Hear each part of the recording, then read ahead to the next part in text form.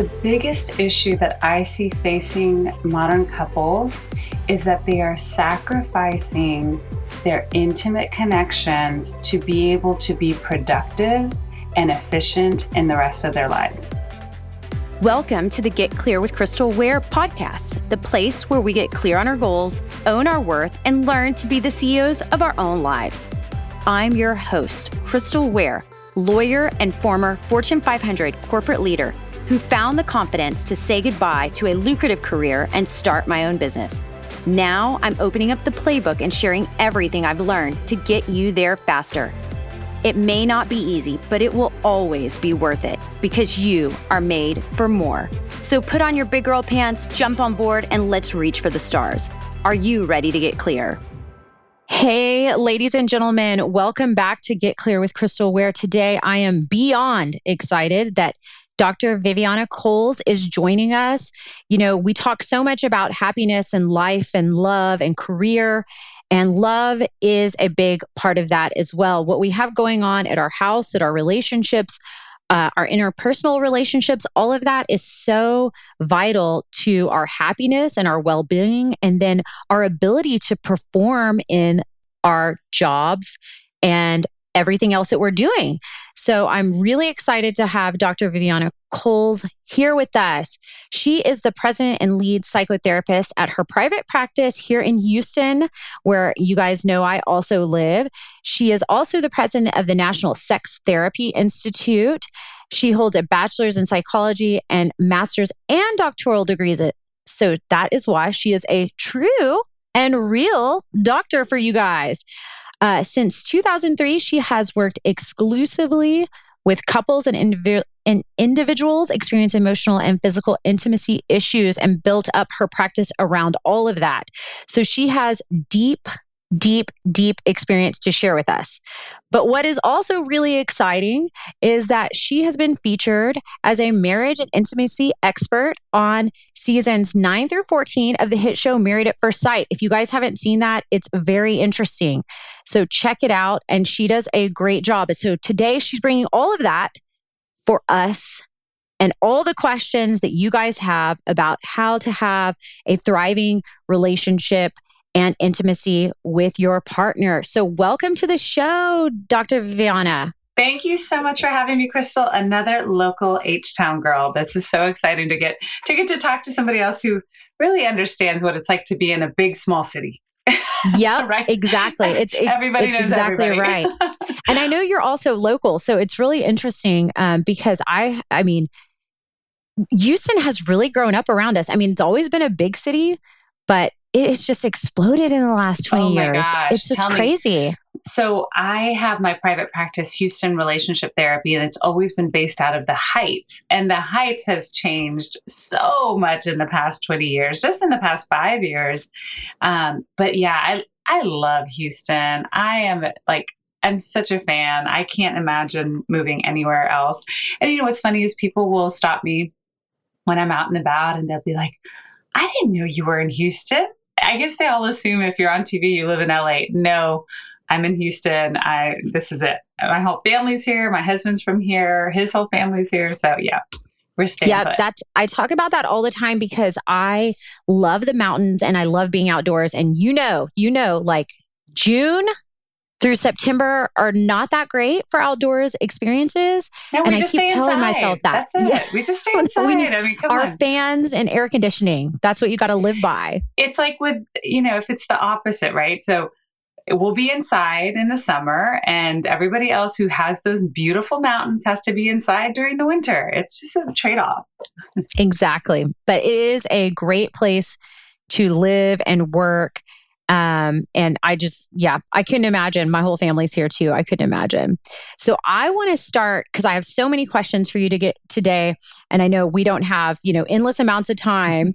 How did you get into therapy and what, kind of drove you to want to work in this field?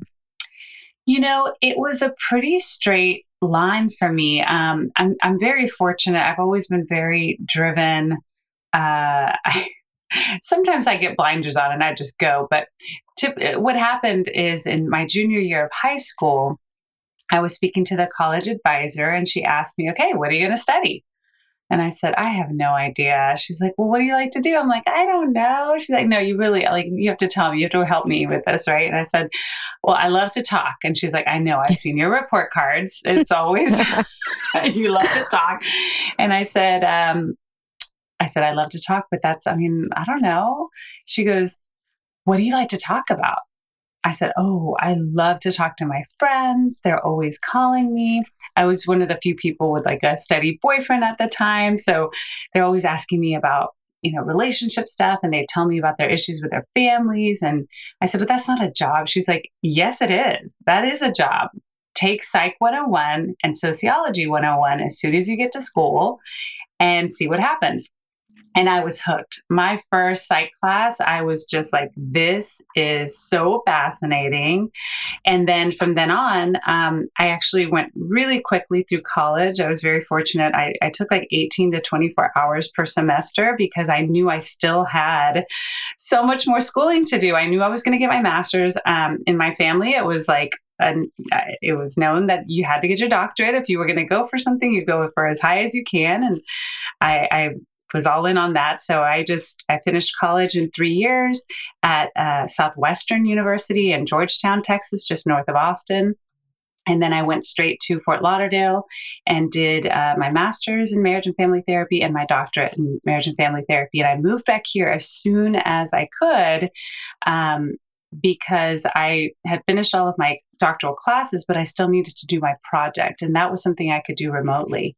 When I was in Fort Lauderdale, I had some extra time. I did have like a part-time job, and I actually had like 3 or 4 internships. I guess I'm starting to realize as I talk this out, I was very busy. I've always been very busy, but I love it. And when you're doing what you love, it doesn't feel like work. So I got my certification as a sex therapist on the side while I was getting my master's. And I didn't know that it was going to become such a big part of my professional identity. But as soon as I moved back to Houston and I put it on my business card, everyone was lining up to see me. And that would have been amazing, except I was like 7 months pregnant with our first. And so I ended up very quickly taking on my first intern. And I just, from then on, it was like, I'm bringing on another associate and another one. And then Houston Relationship Therapy just kept growing and growing. And we became known for couples and sex therapy. That's what we do to this day. Anything having to do with relationships and sex and intimacy, that's what we focus on. Wow. Well, I've got to jump in there and say, first of all, 18 to 24 hours at a time. I mean, I thought I was a go-getter. I graduated in undergrad in 3.5 years, and I could never have imagined 24 hours at one time. So power to you. I'm a morning person. So I was taking those classes all day long from 8 o'clock in the morning on. And the truth is, I did sacrifice the quintessential college experience because for me, college was actually college. And I wouldn't change a thing, honestly, but doing it in 3 years, you are going to miss out on something. But I have definitely made up for it since. Yeah. Yeah. Well, and it's all about balance. I mean, that's what I talk to people about pretty regularly is it's about balance. I mean, and we talk to our kids about this now is like discipline equals freedom. I mean, why did I go to law school? Because I was sitting there studying at my kitchen table when other people were out. Now, I didn't miss out on all the going out, but I know, right. I mean, I was too close to Austin to really miss out on all of it, but I was able to stay away when I needed to. Yeah. You're absolutely right. There is this sense of if you are disciplined now, I just remember making that beeline straight towards graduation changed everything for me. I was able to move back home earlier than maybe others would have. I remember thinking, as soon as I get back home, I'm able to open up a practice. And because I have my doctorate, I'm able to charge more. People automatically know that I have more expertise. And I do remember thinking, even if I hadn't already planned that I was going to get my doctorate, I remember graduating from my master's and thinking, how do people feel competent enough at this phase, which is the terminal degree for psychotherapy, to open up their own practice? So I'm really glad that I did get my doctoral degree. I feel like that really catapulted me into a different place with my confidence. And that has really saved me from a lot of, I think, trials and tribulations as a new entrepreneur. Yeah. So we're going to go where the conversation is leading us. And that, I mean, we'll get back on track. I always have to say, oh, I've got all my notes here and we've got to get to these questions. But sometimes it's best to go naturally. And yeah, this is unscripted. Okay. Absolutely. And that makes me wonder, knowing that you have kids of your own. So if you had to choose for them, obviously we should not and cannot do that. But if you had to choose for them, would you want them to experience more freedom, Peace Corps or a year abroad or anything else mixed in there? Or if they ask you, Mom, what should I do? Would you prefer that they powered through like you did? So let me go back. You said we can't choose for them. I am absolutely trying to groom my kids. Well, yes, Jedi mind trick them. 100%. I would love for somebody to take over our businesses and yes, please. So no, and they've already told me no, I don't know that I'll do that. And I don't lose hope. I would say I'm just one of those people who says there's so much time for the fun. Just stay on course while you can, because once you fall in love, once you have children, if you decide to, once you have a job that possibly gives you those golden handcuffs, your opportunities to really focus on just one thing. And I don't know, I guess, there's pluses and minuses to each one, but I would say stay focused while you're in school, because if you leave, and this is just what I've noticed with so many people that I've known, is once you leave school, it's very hard to go back. Mm-hmm. So now I will say, I think I do have one regret from school, and that's that I did not do a semester abroad. I would have loved to do that. I actually was in a really, long-term committed relationship at the time and didn't feel like I wanted to do that. And of course, I had so many school credits that I could be taking instead. So I rationalized it that way. But I would love for my kids to do a study abroad program.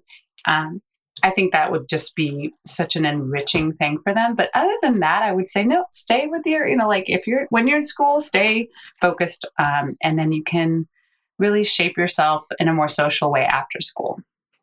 Yeah, that's excellent. There are so many avenues and things that you can do. And I do think there is also a benefit to getting out into the workforce, having some income, and then having the ability, and especially with where you went with things right away as an entrepreneur and starting your own practice. You just have the ability to tailor your schedule to what works for you, to take 2 weeks off if you want to. And these are the kind of questions, Dr. V, that we need either parents ourselves or the guidance counselors to be asking, right? Because the kind of job that you choose, while obviously you're not locked into it for life, but it does kind of usher in the kind of lifestyle that you could have. And nobody was certainly having the conversation with me or talking about, if you're a nurse practitioner or a nurse at a hospital, you can work 3 12-hour shifts, which is great if you want to be a mom, and all the other kind of things around that. So I think it's really interesting for people to hear and see, and why I like to bring on people with all different backgrounds and all different kind of careers, so people can see the opportunities that really exist that are out there. So my parents were actually really great examples of kind of different sides of the spectrum. My mom was a stay-at-home mom and she ran the household. And my dad had multiple businesses. He's a chiropractor. He owns radio stations. He owns real estate. He's always had multiple sources of income. And for him, the reason he wanted me and really encouraged me to get my doctorate and to start my own practice was because he felt like, flexibility and being the owner of your time are so valuable. And I remember thinking, well, I want to go into private practice because I know I want to have a family and I know I want to be available for them. Now I realize it wasn't just to be available for my family, but it was to be able to handle, to be a psychotherapist full time. A lot of us experience burnout. And fortunately, not working for another practice or a clinic or an agency has afforded me the ability to have done this now for 20 years and not experience burnout, because I get to say day in and day out, nope, block off those 2 hours. Nope, block off this. I'm going to go have lunch. I'm going to go for a walk. I'm going to stay home. And that's not something that everybody gets to do. So I'm glad that, even though I didn't know why, that I chose it for that reason. So in school, do they talk to you guys about that, about the burnout factor and the kind of like bringing on of other people's problems and how that can impact you? Absolutely. And they highly encourage us to get our own therapy while we're studying to become therapists. It's important to know what the experience is like from both sides of the couch, so to say. But they don't ever really, well, maybe things have changed now, but from what I've heard, not so much. They don't ever really talk about the business side of things. They kind of just assume people will figure that out on their own. I imagine you could take a business course, right? But that is probably the most stressful part about being a therapist, is that you're juggling the business side of being a therapist, the business side of being in other people's business, right? And that's really, that's the most stressful part, because I know for me, I learned boundaries very early on. I learned how to make sure that I wasn't getting sucked into my clients' lives, and the hour is up and I'd have to be present for the next person. So I had to quickly shift over. It's not the easiest thing, but I can tell you, that's something I've never really had problems with. I can count, on it, maybe one hand, how many times I have felt like, oh my gosh, I need like 10 more minutes between sessions because I'm not ready to take on the next one. Over time, you get very used to like, okay, this person deserves all of me, so I need to get it together very quickly to transfer over to my next session. And that is one of the reasons that we do 50-minute sessions, is so that we can have time to decompress, so that we can be available really emotionally and physically for the next person. So it is something that they teach, but it's not something that they dwell on. But there are lots of resources for therapists to be able to really focus on their own mental health while they're helping others. Absolutely. Well, and it's the same that women in general have a hard time taking that time away, making the space for themselves, caring for yourself. And why do the airlines tell you put your oxygen mask on first? Because you're just not going to be there for everybody.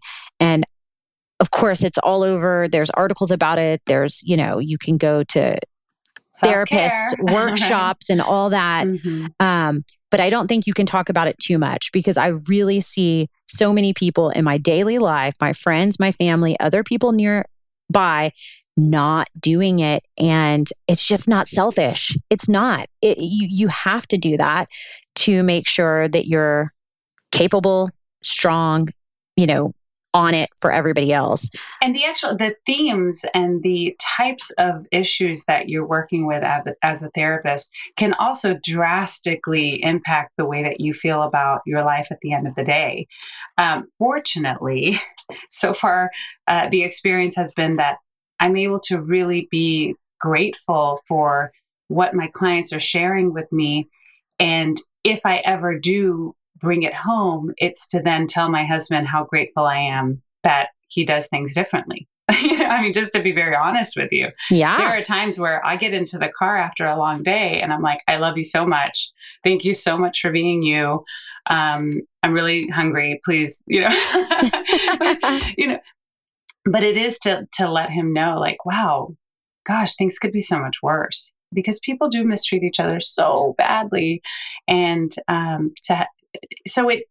what I'm trying to say is, the subject matter that I'm seeing with couples is actually promoting health in my life. And whereas I think that there are some people in the therapy field that are dealing with issues and dilemmas that are so have such a deep impact in their own lives, that then they can bring that home and it creates depression, or at least depressive feelings at home. And I'm very fortunate that I just love my clientele. I love the issues that we're dealing with. And so for me, it's every day is like, it's a fun challenge. Not that what they're going through is fun, but that it's a challenge as a professional. And they appreciate, I guess, my positive outlook and my ability to like dive in. Yeah. Well, and having the ability to be positive when things are not seemingly positive, and trying to look for those even, glimmers of hope and things, is, if we could all do a better job at that, we would be so much better off in general, Well, it's funny you say that, because when I was on the show and I would get DMs about my affect when I was on camera talking to these couples about very serious things, but I would almost be smiling through it. And some people were like, wow, that's really weird. You're talking about something really sad, but you're kind of smiling. I'm smiling because what I don't want them to do is think that I feel sorry for them because they're in such a terrible place and they're never going to get out. My affect is often a reflection of what I want people to feel, not so much what I'm feeling at the moment. And that's just a tool that I use in therapy all the time, where we're going to use humor. We're going to break the ice a little bit. We're going to de-escalate. It doesn't mean that I'm happy for them. It just means that, like, hey guys, you're in a different place. Like, you're literally in therapy. That's amazing. You're like, you are not alone. You've sought out help. Congratulations. Snaps, right? But a lot of it is also that I know if you can smile, and we've psychologically and physically, there are studies that have shown that when you smile, it changes the way that your brain is experiencing something. So I'm a big fan of smiling. It's like Buddy the Elf. I love smiling. Smiling's my favorite. Yes. Well, and anybody that's listening, I will tell you, I've heard the exact same thing. Dr. V, I'm a marathon runner, and it's one of the things that I've learned, that when you're in the later half of the marathon, and believe me, if you've ever run with me, my friends will tell you what a grouch I am, but I have to remind myself, just smile, because the physical action of smiling will start doing things in your body that I'm not going to recite medically, but it does work. It may only be briefly in a marathon, but it does work. And I have practiced the same thing. So I love that you're using that and trying to, subtly give that to people who are maybe feeling less than happy. Because ultimately that's what people want. I mean, people want to be happy. That's why they come see you. Yeah. They want hope. They want to feel like there's hope to their situation. Okay, that said, I have absolutely cried in sessions. I can feel, empathy, and I can feel their pain and I can feel their hurt, but it's not about me. You don't go to therapy to have your therapist crying. But I can also, on one hand, I can count over the past 20 years how many times that's happened. I mean, I'm human. It happens. Yeah, absolutely. Well, some of the specific questions that I wanted to dive in, because a lot of the people listening, we have a lot of type A type personalities, hard-hitting, career-driven people, achievers, that really want so much out of life. And what I have seen a lot is when people, you have two people like that get put together, and there's so much focus on career, and then maybe you throw kids in, or parental issues, aging parents, other things like that. The time and energy spent on the relationship itself can dwindle, or feel like it's just so much extra. We have all these other things going on. So what are some of the top things that you recommend to real type A, high achieving people in couples, so that they can work on having the best relationship? And maybe, I hate to say this, but like in an efficient way, right? Where time is of a premium? What are small things that people can be doing and investing to make sure that they do put their relationship first, and that they do, really want to work on it and try to have, they're 100% in everything else of their life, right? And sometimes the relationship is suffering a little bit, but they want that. What can they do to get there? So you already said one of them, which is you need to put your relationship first. I don't care how many kids you have, how many businesses you have, how many homes you have, how many dependents you have, all of that. It is so important to put your relationship first. You are stronger as a team. You can conquer more as a team. You can work through things better as a team. So it's so important to invest in your primary relationship more so than any other one. And that's a controversial thing that, some people are like, oh, but what about kids? What about kids? Your kids are going to benefit from that. Whether it's, directly or indirectly. I can't tell you how many clients have experienced emotional and physical intimacy issues because they had no clue what healthy relationships looked like from their parents. They felt like their parents loved each other, but they never saw it. Or whatever they did see was unhealthy and they didn't have any representation. So if you put your relationship first and you invest in healthy intimacy with your partner, your kids are going to benefit from it. I mean, there's no substitute for that. They can see it on TV. They probably think it's fake. They can see it in an aunt and an uncle, but if they don't see it with you because you're focused on being super mom or super dad, then they're going to experience that as well, and it will trickle down. So that's one of them. The other thing is schedule time for intimacy. You have to schedule. If you live a busy life, it is not just going to be handed over to you. I can't tell you how many times I've had clients who say we only have fun, spontaneous intimacy when we're on vacation. And some people will spend thousands of dollars just to get away so that they can have intimate moments together, because that's the only time it ever happens. That is a shame. It's not going to get you where you need to be ultimately. And even if you can afford to, it's probably something that your relationship will not withstand. So make sure you're scheduling that time. And if you don't like to schedule, maybe your partner does. Maybe they don't put it on your calendar. Maybe they just keep it on theirs. Or if you really do like to schedule but your partner doesn't, keep it on your calendar, hidden from your partner.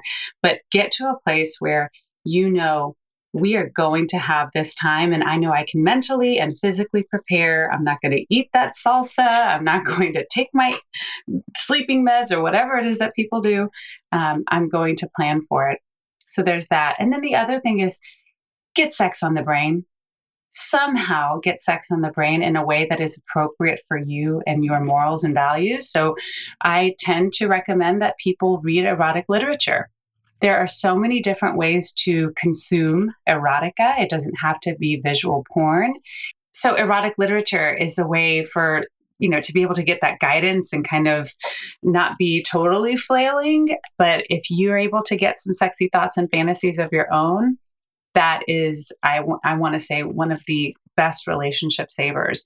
If you allow sexy thoughts in, even if it's only 20 minutes every other night, you're reading, you're thinking, you're fantasizing, that will help keep your low desire from really getting to you. And it'll keep your desire level at a better, maybe level than if you don't.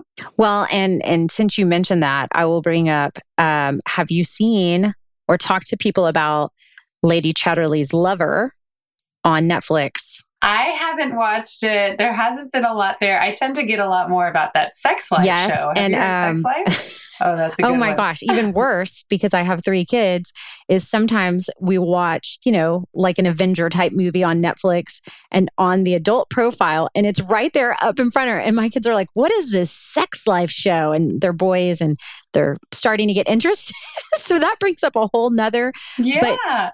It's not for you, sweetheart. But when you want to talk talk about it. Let's be open about it. But I will tell you, Lady Chatterley's Lover was a book. It's a 1800s. Yeah, it's based on a book that was actually banned because of the sex scenes that were written in back then. So it was like the very. Well, now I have to read it. I read it years ago, but the adaptation that just came out on Netflix, I guess like 3 or 4 months ago, it's not a lot of sex. It's a small amount of sex, but it's the buildup, the everything in there. When I started watching it, I was like, I knew my husband wasn't going to be into it, but 100%, it was like, oh boy. So ladies, if you don't want to watch or you're not a big reader, this could be a substitute for that to get sex on the brain, because it was very sexy. Very. So this is what's great about erotic, I guess, entertainment in the way that we're talking about it. It can be visual. It can be those books that we get at Walgreens, right? The romance novels. But what's great about it is the buildup. I can't tell you how many men have told me after I asked them to start incorporating erotica into their nightly routines with their wives for about 20 minutes whenever possible. They've said, I had no idea that foreplay could be so hot, because they hadn't experienced it. So now they're like, no wonder women are always talking about foreplay. Like, to be aroused and mentally stimulated for that long before getting physically stimulated is like, it is the hottest thing ever. I'm like, you're welcome. And we're disadvantaged, I think. I'm not the expert here, obviously, everybody, but I think women are disadvantaged because of what you're saying. Women are not thinking about sex as much, whereas if men are thinking about it, maybe they've already built themselves up all day thinking about it, whereas women are like just getting ready for bed, and you're like, whoa, what's going on here? I'm not ready for all this. That's exactly right. That is the discrepancy that I talk about a lot on TV and in my interviews. I will tell people, we could learn something. And look, this isn't about every man and this isn't every woman, but in general, what I've noticed about men is that they're able to allow sexy thoughts in and process them out. And I think for women, what we don't do as well is we tend to like swat sexy thoughts away because the context isn't appropriate. So we're, cooking a meal and it's like a sexy thought comes in, or you're watching something and you swat it away because you think, well, my kids are here. We're not talking about having sex. We're talking about having sexy thoughts. And I think for a lot of women, they think sexy thoughts is A and sexual behavior is Z. You don't have to go from A to Z every time you have A. You can go from A to B back to A. You can stay in A. You can go A to Z. But that's where I think we mess up, is we start thinking about sexy thoughts as the beginning of a sexual experience. And I don't think men do. I think men allow sexy thoughts just to sit, and then they go away. They process them or they go away. And so if we could learn anything from men, I'm sure we could learn a lot of things from men and they from us, but it's that you can and should entertain sexy thoughts, and it doesn't mean you're doing anything inappropriate. Wow. Well, I think that is our takeaway. Number one for today is that if we can all spend some time thinking and allowing the natural occurrence about a sexy thought, or maybe even intentionally having a sexy thought about our mate in passing, that could be a building block that we could start with and work on that. I think that, I had not thought about that. And I just try to be really intentional in my relationship all around. And I think that I can always improve on things. So that, I think, is going to be a takeaway for me, is just to see if you can kind of shift the brain very subtly to allow that to build and not shy away from that. And here's the thing, like if you are feeling shame or guilt or any sort of negativity creeping up when you think about putting your sex life as a priority, maybe not top 2, right? There's lots going on in life. And so top 2 at all times is probably not realistic, but like top 5, I think is more realistic. And I think it allows for you to be a very well-rounded partner and a well-rounded human, because sexuality exists whether you're in a partnership or not.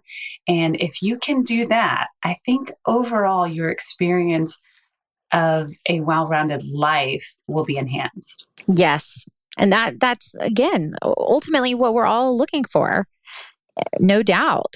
So when it comes to very kind of like specific idea driven, what do you see that parents with young kids that are having more intimacy versus not? Is there any trends? Is there anything that you see that differentiates, or how can people that may be in that season of life make more effort to grow? Because I'm sure that's probably one of the more difficult times.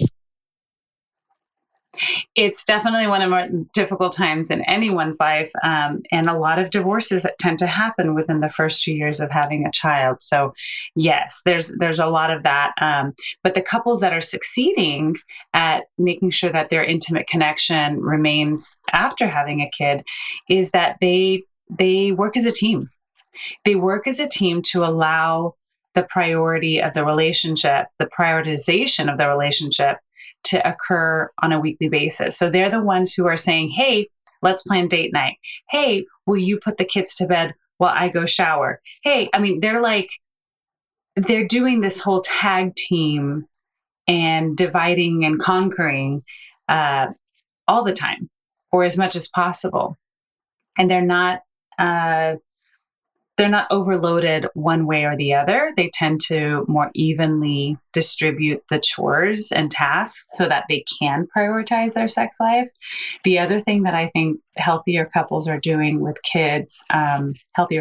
kids are doing is I think that they are making sure that they are giving each other enough time alone to decompress from the day. So whether that's a 20-minute walk outside, whether that is that 20-minute bath while you get the kids this day, or maybe you're going out with friends one night, it's to be able to feel like you're an individual and to tap into your individuality, I think is a gift. Well, I think it's a right, but it's also a gift within a relationship that your partner can either promote or really hinder. And when they promote it, it is just a game changer for the way that you experience your partnership. And then you want to connect with somebody who respects you, who honors you, who is promoting your ability to feel good about yourself and to do things that make you feel better, whether it's self-care or fitness or social life, whatever it is. And that's what those couples are doing. They're really honoring the individual, but they're also working as a team whenever possible. Wow, guys, I'm taking a lot of notes here. So I'm going to share this back out, and you should definitely save this and listen to it over and over. Send it to your partner. I mean, these are just such good pieces of advice and things that I definitely strive to do, whether it's, allowing somebody to go to the gym, going to the sauna. My husband, he does the morning time with the kids. My kids have to be at school early. He does all of that. And I usually work out a little bit later because I need more sleep. But that is just, really good advice, just supporting each other. I mean, and I think that's, you started by saying working as a team and supporting each other, prioritizing each other. And then again, you're supporting each other by allowing each to do things. And I experienced that when COVID happened and everybody's home and my kids were home, that was a little harder. There was not the decompression stage of commuting 20 minutes home. And I had to get even more intentional about how I could let my own stress fall away and not let it impact how I behaved with the kids or with my husband. I'm sure you've seen it. I'm sure there was a lot of outfall in your patience, but gosh, that was a very difficult time. It was a really difficult time for the couples who were living life a little too individually, where they were not, they, they were dividing and conquering, but always Mm. dividing and conquering. Then they all of a sudden are in each other's space and they're thinking, wait a minute, I can now have expectations that you help, but then they don't know how to do that. And they thought, well, now that we're together, we should be doing everything together. Now that you're not at work or away for school or whatever, now you can help with all of these things. But it wasn't a discussion that people had. They just assumed that their partnership would just adjust to what was going on right in front of them. And I think a lot of couples really struggled because what had been working for them, they thought they could not adapt that to what was going on, because now we're together, we should do everything together and we should split everything, half and half, because you are physically able to help.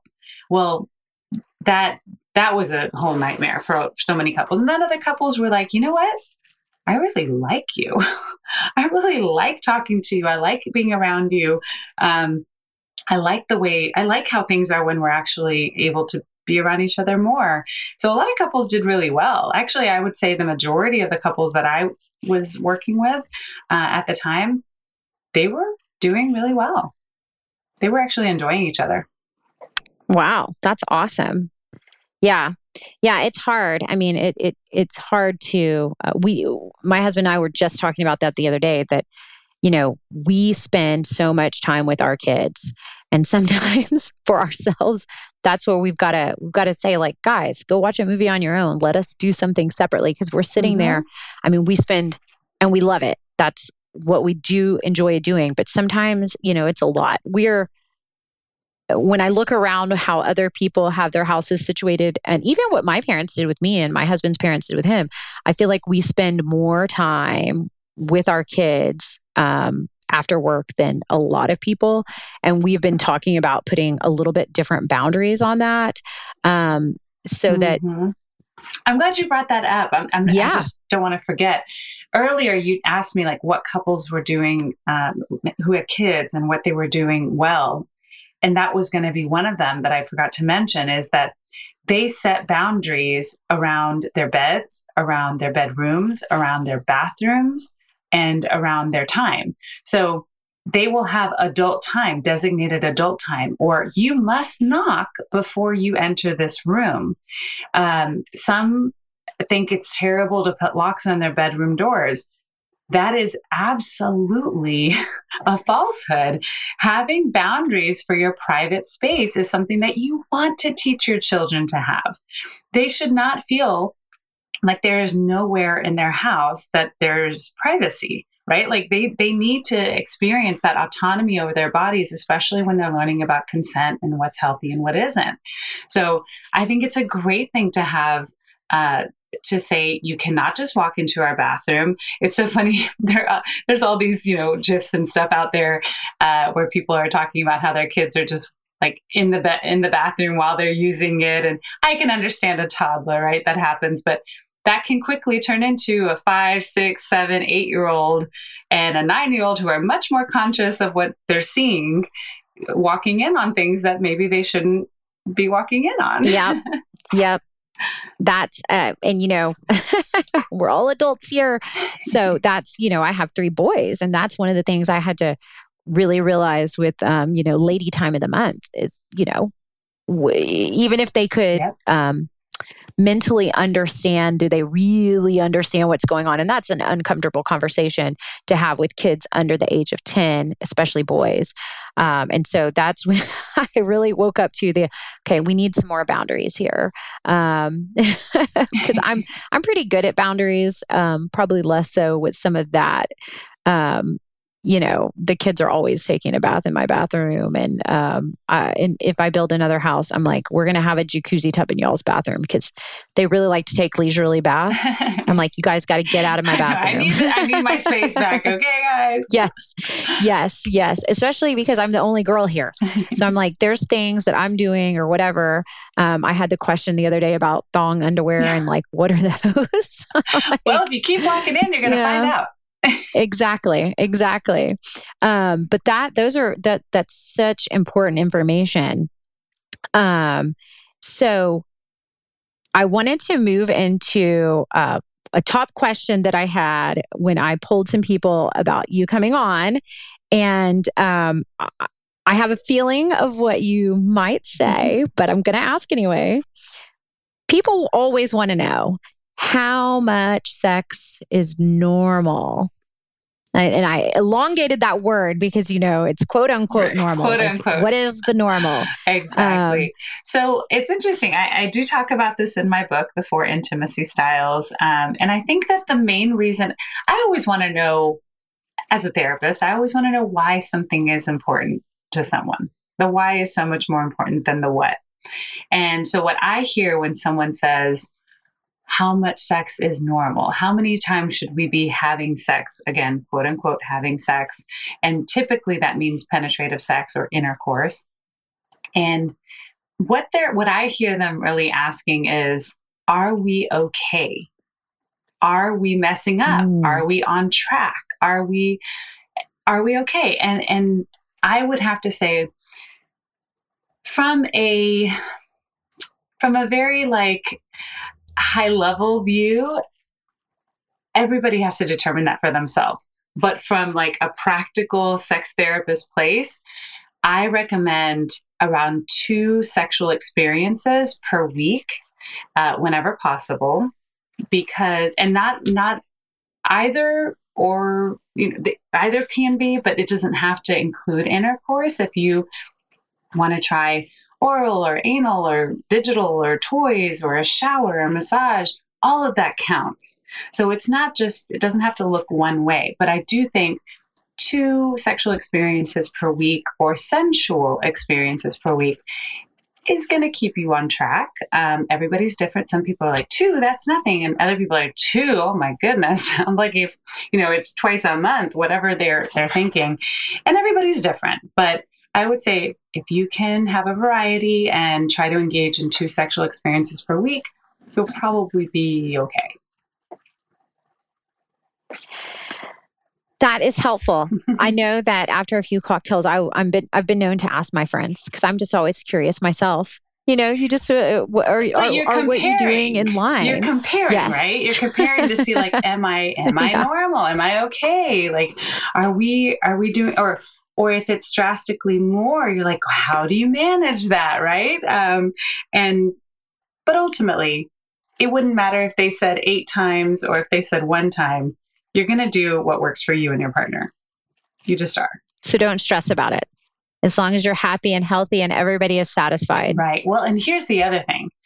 And a lot of women, and this is a whole other conversation, so I'll just dip in and dip right out, but maybe it'll be a teaser and we can do this again sometime. But I think a lot of women who are partnered with men are a little bit nervous or threatened by masturbation, their male partner masturbation.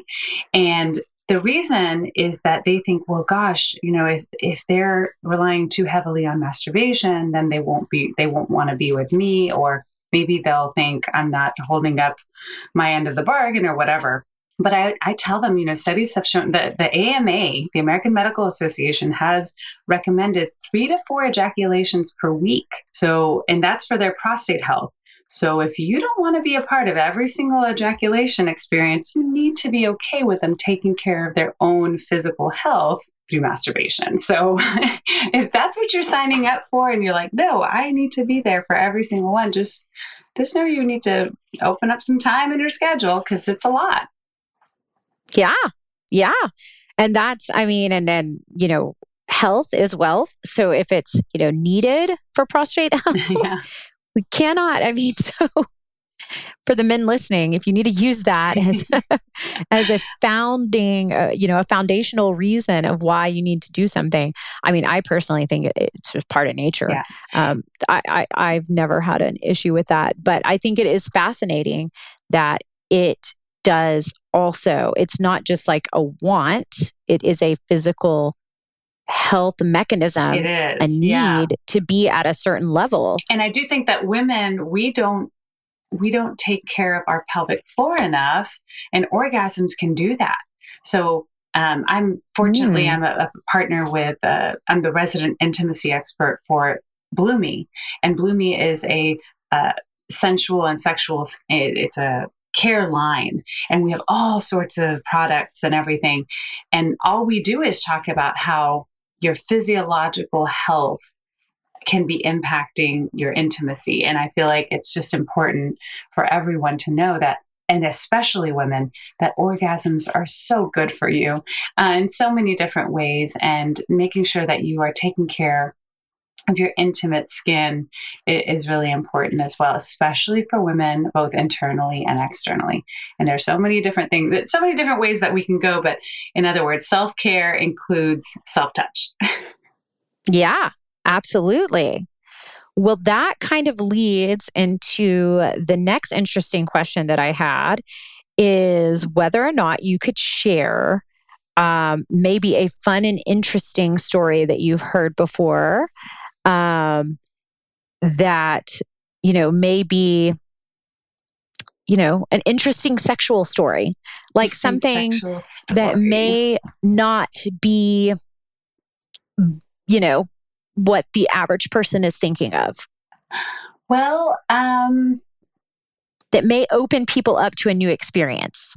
Oh, okay. Well, that gives me some guidance, because I'm like, I hear so many things, but I don't know that they're probably interesting to y'all, but not so much interesting to me, just because I've been doing this for so long. But I would say, I always think it's great to hear when a couple wants to try something new for the first time, especially after they've been together for a while, like they're trying to spice things up, so to say.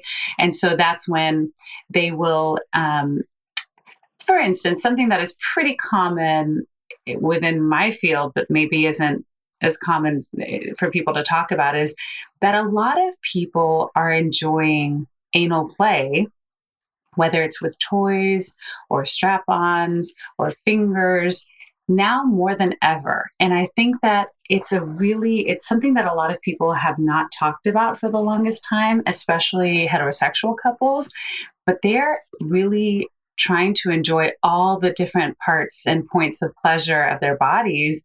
And that's something that I'm really happy to hear, because there are certainly safe ways, fun ways, exciting ways. It's a taboo thing, so it can get people really turned on because it kind of seems naughty and different.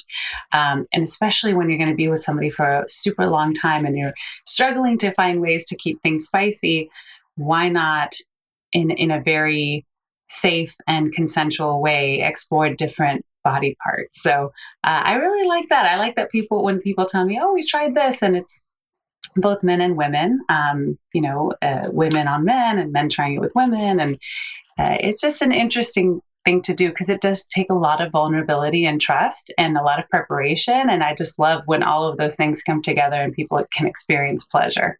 So that is a really good segue into another question, is what if one partner is into something more interesting, I'll say as that kind of word, that the other partner is not really interested in? How do you bridge the gap and communicate on that to where both people are happy with how things are going? So this is actually something that comes up quite a bit for me as a certified sex therapist, is I will have couples come in specifically to discuss wanting to try different things that maybe one person isn't on board with.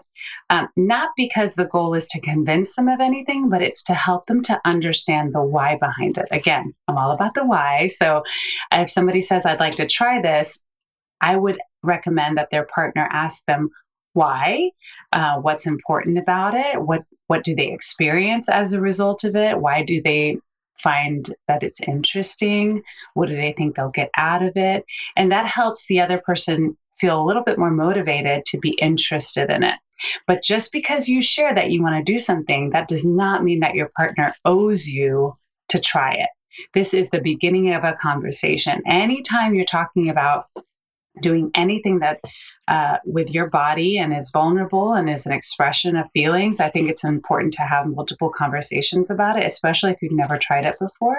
But I have always found that when people start talking about these things, especially in a safe space like therapy, that they ultimately find that they land somewhere where both of them are comfortable.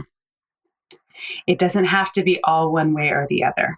You can find an alternative, which is something that we're really good at doing as sex therapists, is you can find an alternative that maybe has a similar impact or effect, but doesn't have that, maybe it's not all one way or the other. Yeah, no, that's great because there is hope, and I think that's probably what people are feeling when they get stuck in this middle ground, is that there isn't any hope. If you want to do this and I don't want to do that, then where do we go from there? And is this going to build up resentment and animosity and break down the relationship? But if there's, that there's hope to find ways and talk about things to get to somewhere, where everybody is excited. Can I give an example?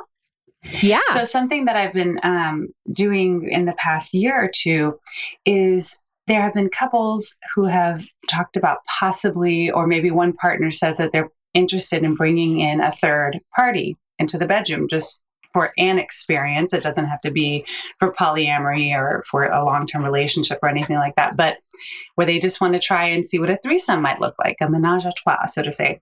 And one person is like, no. Or they both are like, we're interested, but what if? Oh, no. Okay. So one of the alternatives that I've offered that has gone really well for them to try, that is a lot safer, both emotionally and physically, is that I will recommend that they go to a boudoir photo shoot together. And especially the one that I tend to refer people to, it's 444 Boudoir. It's the number 4 and then 40 spelled out and then number 4 again. She's wonderful. She's in the Houston area, so yay.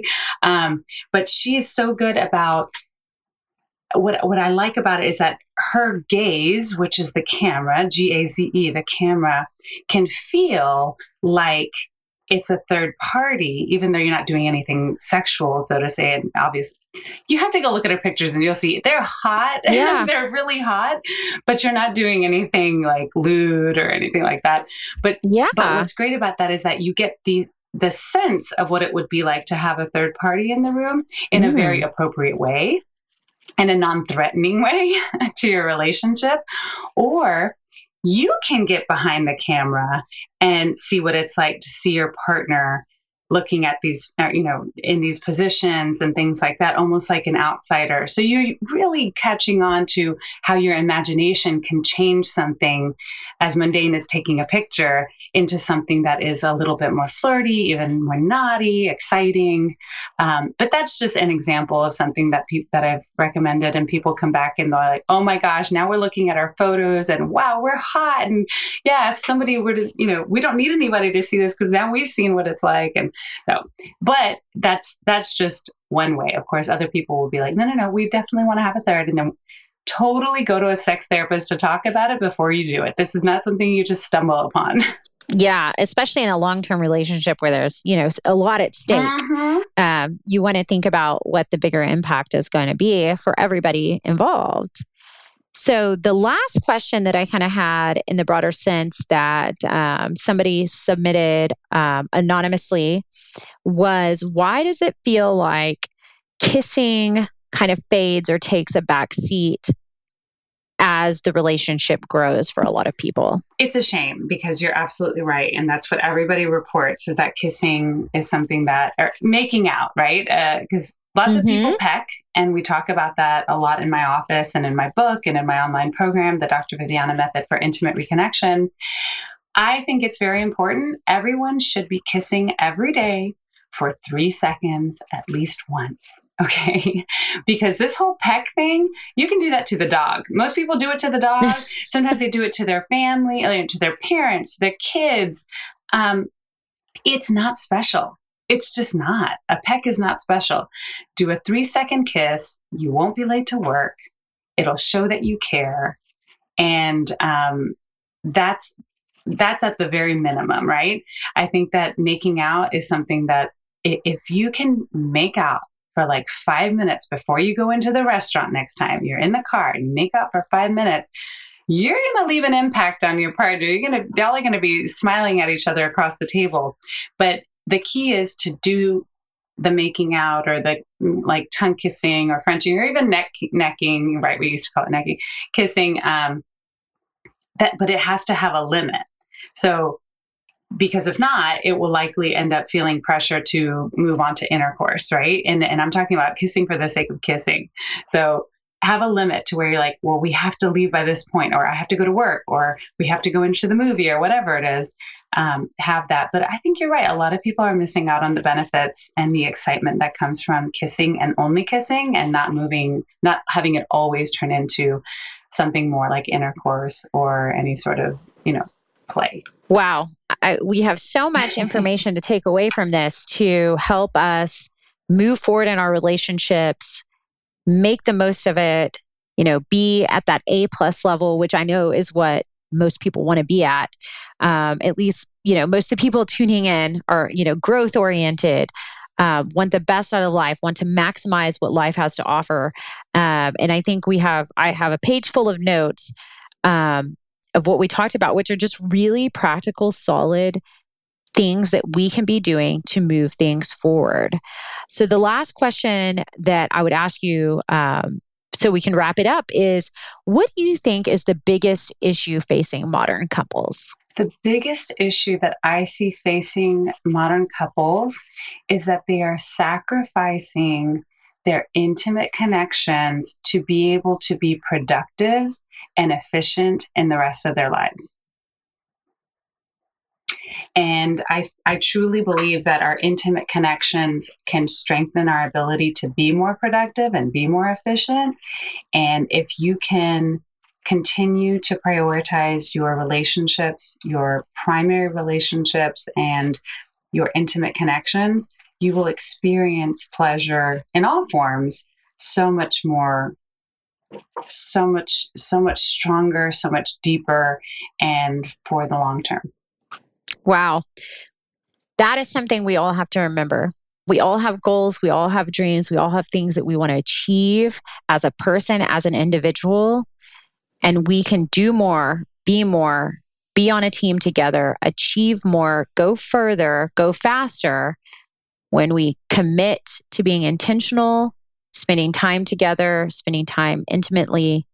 And that should be the reason alone, reason enough to do it, if not for all the other factors that come with it, like your happiness and your, longevity and everything else. So that is really great. Dr. Viviana, thank you so much for all of this time that you shared with us today. I mean, we just really have so much to take away from this. It has been invaluable. So is there anything we should look for from you soon? Any new projects, any new interesting things coming out with you? Yes, always. I'm so fortunate. I have so many ideas when it comes to helping people with love issues, with dating issues, with relationship issues, all of that. And I have a lot on the horizon this year. There are things that I can't talk about just yet. And then some of the things that I can talk about are that my book, The 4 Intimacy Styles, is available on my website, drviviana.com. You can get lots of free information on my website as well as on my social media channels, which are all at Dr. Viviana, spell out Dr. Viviana.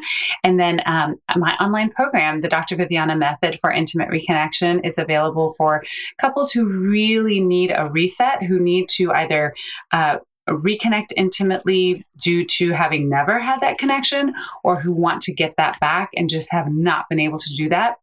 Maybe they're even ready to call it quits because they don't have that intimate connection. Try this first.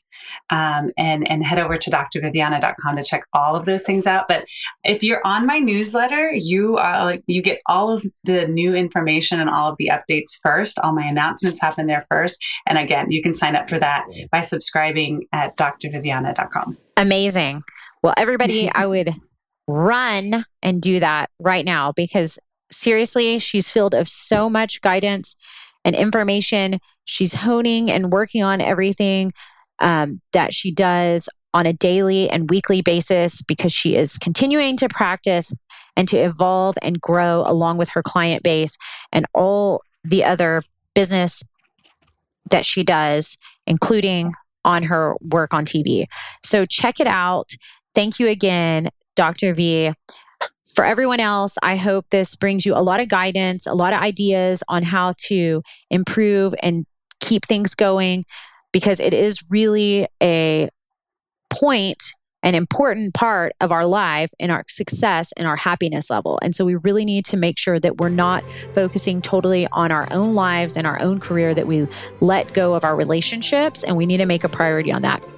So we will keep bringing you all these amazing guests and all this amazing wisdom and guidance so that you can keep getting clear on what matters most. Thanks for listening in. If you loved what you heard, it would mean so much to me if you shared it with your friends. Tag us on social media so we can give you a big shout out. Don't forget to subscribe and leave us a review on Apple Podcasts. If you want more, head on over to the website where you can learn all about what we do to serve and support our entire community. Until next time, keep dreaming big and getting clear. You are made for more, so start living like it today.